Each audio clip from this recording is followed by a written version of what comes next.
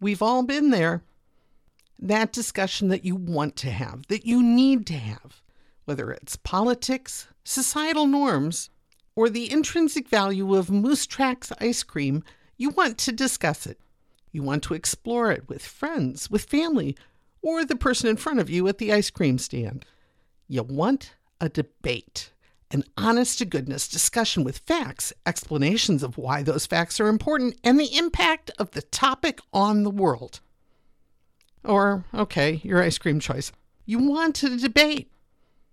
Debate often has a bad smell to it.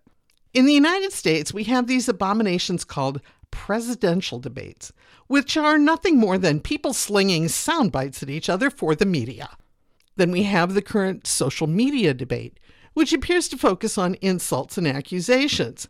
Whatever happened to civil discussions? Have we lost the ability to have them? Today on Toastmasters 101, we're going to talk about the increasing need for the ability to communicate with discussions where people don't agree, and the exciting rise of Toastmasters grassroots community clubs to discover the power of debate. Do you want to find your voice and change the world? Then Toastmasters is for you. In 1 hour a week, we can teach you how to develop your public speaking skills and your leadership skills to have an impact on the world.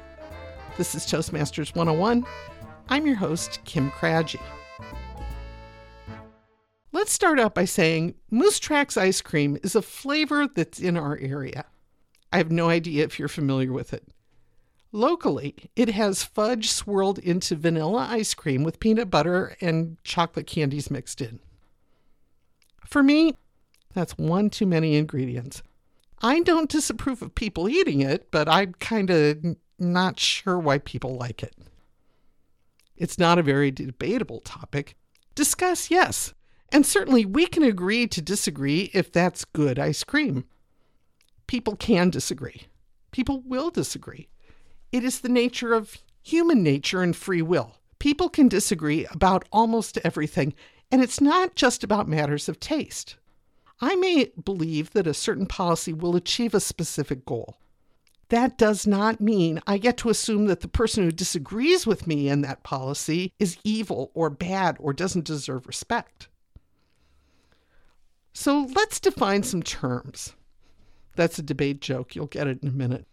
I like the American Heritage Dictionary's definition. Discussion is a consideration of a subject by a group, an earnest conversation. I think that a discussion allows each participant to free range around a topic, to look at the topic from several different perspectives, and to concede the other's points when we come to an agreement. That doesn't mean that a discussion is going to end with agreement. I want to make it clear. I don't see disagreement as a bad thing. I see it as a human thing.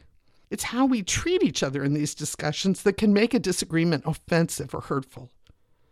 I believe that people of goodwill can look at a topic and have few or no points of agreement, and both be good people who want to see a good solution for a problem. For example, last week my son and daughter-in-law were removing the deck from the back of their house that they had purchased just last fall. As we dug out the supporting posts and the concrete foundation blocks, we left 30 big holes in the ground. One person wanted to go get fill dirt right away to protect people from breaking legs or breaking ankles by stepping in them. Another person pointed out that they intend to build a patio and they'll have to remove a significant amount of dirt to do that, so buying dirt seems unnecessary. I personally like the idea of throwing buckets over the holes for now.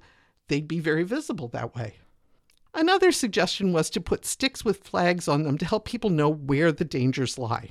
Were any of us wrong? No, none of us were. Our discussion ended with the decision that the homeowners were happy with. They dug up dirt from where they're going to be laying the patio and filled the holes the next day. Debate is different from a discussion. According to the American Heritage Dictionary.com, debate means to engage in an argument by discussing opposing points, to engage in a formal discussion or argument. That may be where debate gets the negative connotation, and I get it, because in a true formal debate, each side must defend their stand absolutely without any concession to the other side. It may look acrimonious. It can look defensive and ugly. A debate feels like it's vicious and attacking. It can look personal and soul-crushing. It can also be an incredibly valuable tool to help us understand critical issues. So let's take a technical look at a debate. First of all, it's a formal engagement. I don't think we often have true debates randomly. We may have arguments, we may have discussions, but a debate isn't usually something that we see on the street. I agree that sometimes there are spontaneous debates in situations, but I think the word is abused there. Like presidential debates, those aren't debates. Those are posturing for the media. Debates start by making clear what the topic is and what it isn't. That's why definitions are so important. Making sure that it's clear what a debate is and what it is about, it establishes the parameters of the debate and keeps it on point.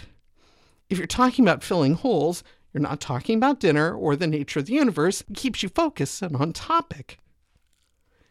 Second, a debate is focused on a resolution. A resolution is a statement that makes clear what we're talking about. It poses a question. It presents us with a choice. It gives us the opportunity for persuasive speaking, using logic and facts as the primary material. This isn't to say that emotion and character aren't parts of the discussion, especially on fraught topics that generate ill will or fear.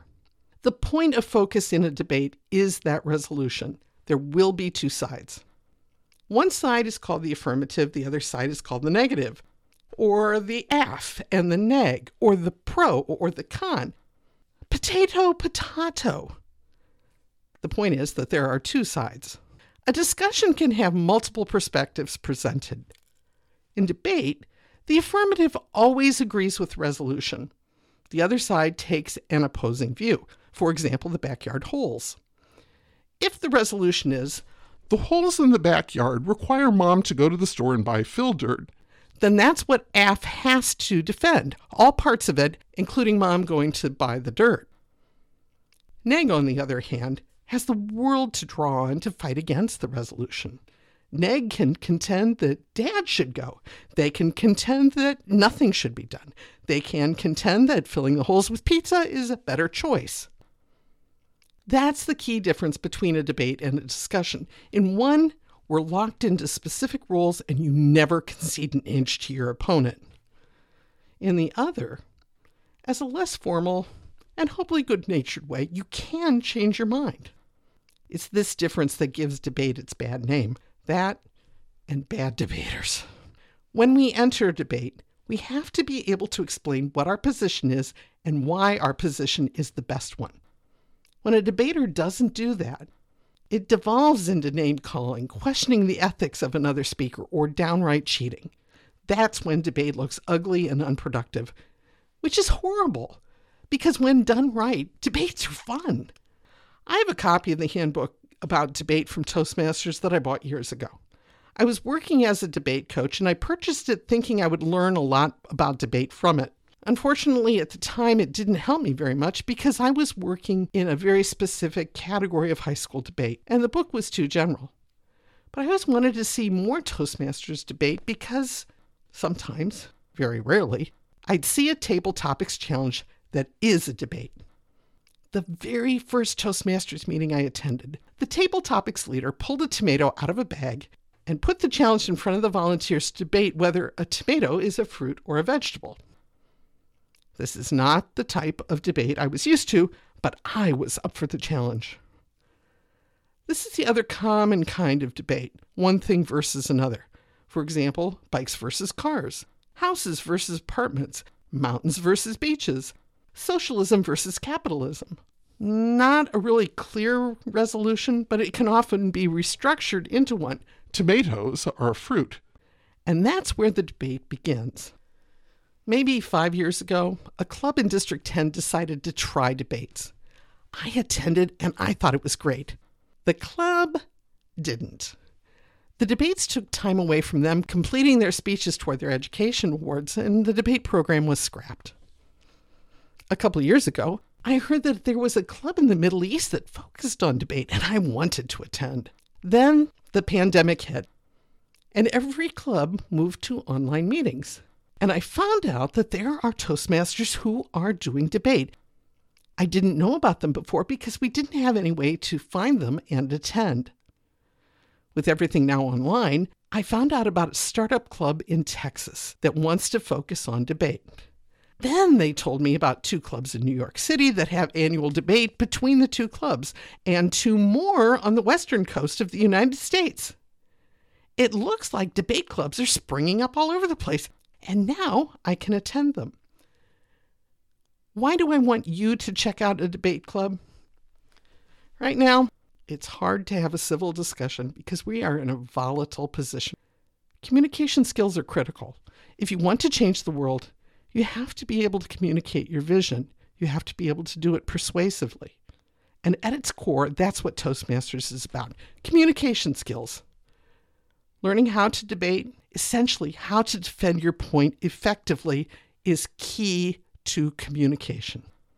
That people are starting Toastmasters clubs that focus on debate, this is a clear indication that I'm not the only one who sees that being able to debate effectively and persuasively is important.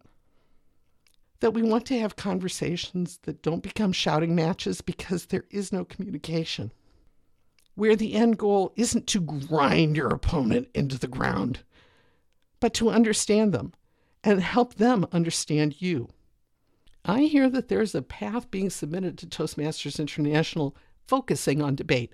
I want it. I want it now.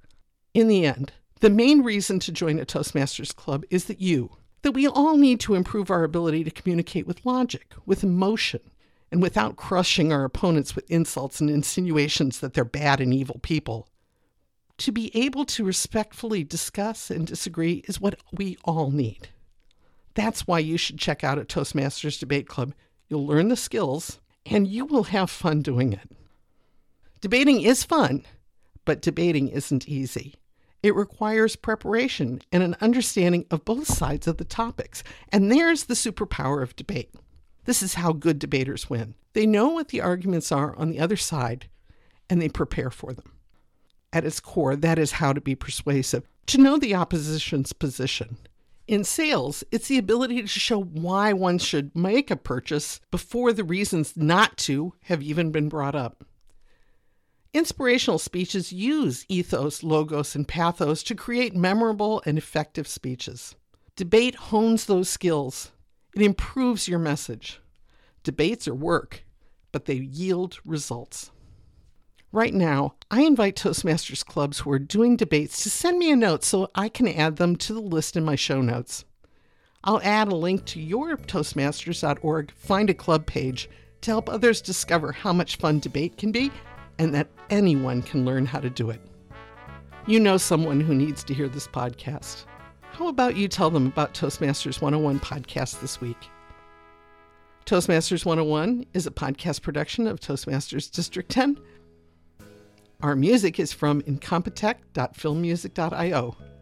We'll see you next time on Toastmasters 101.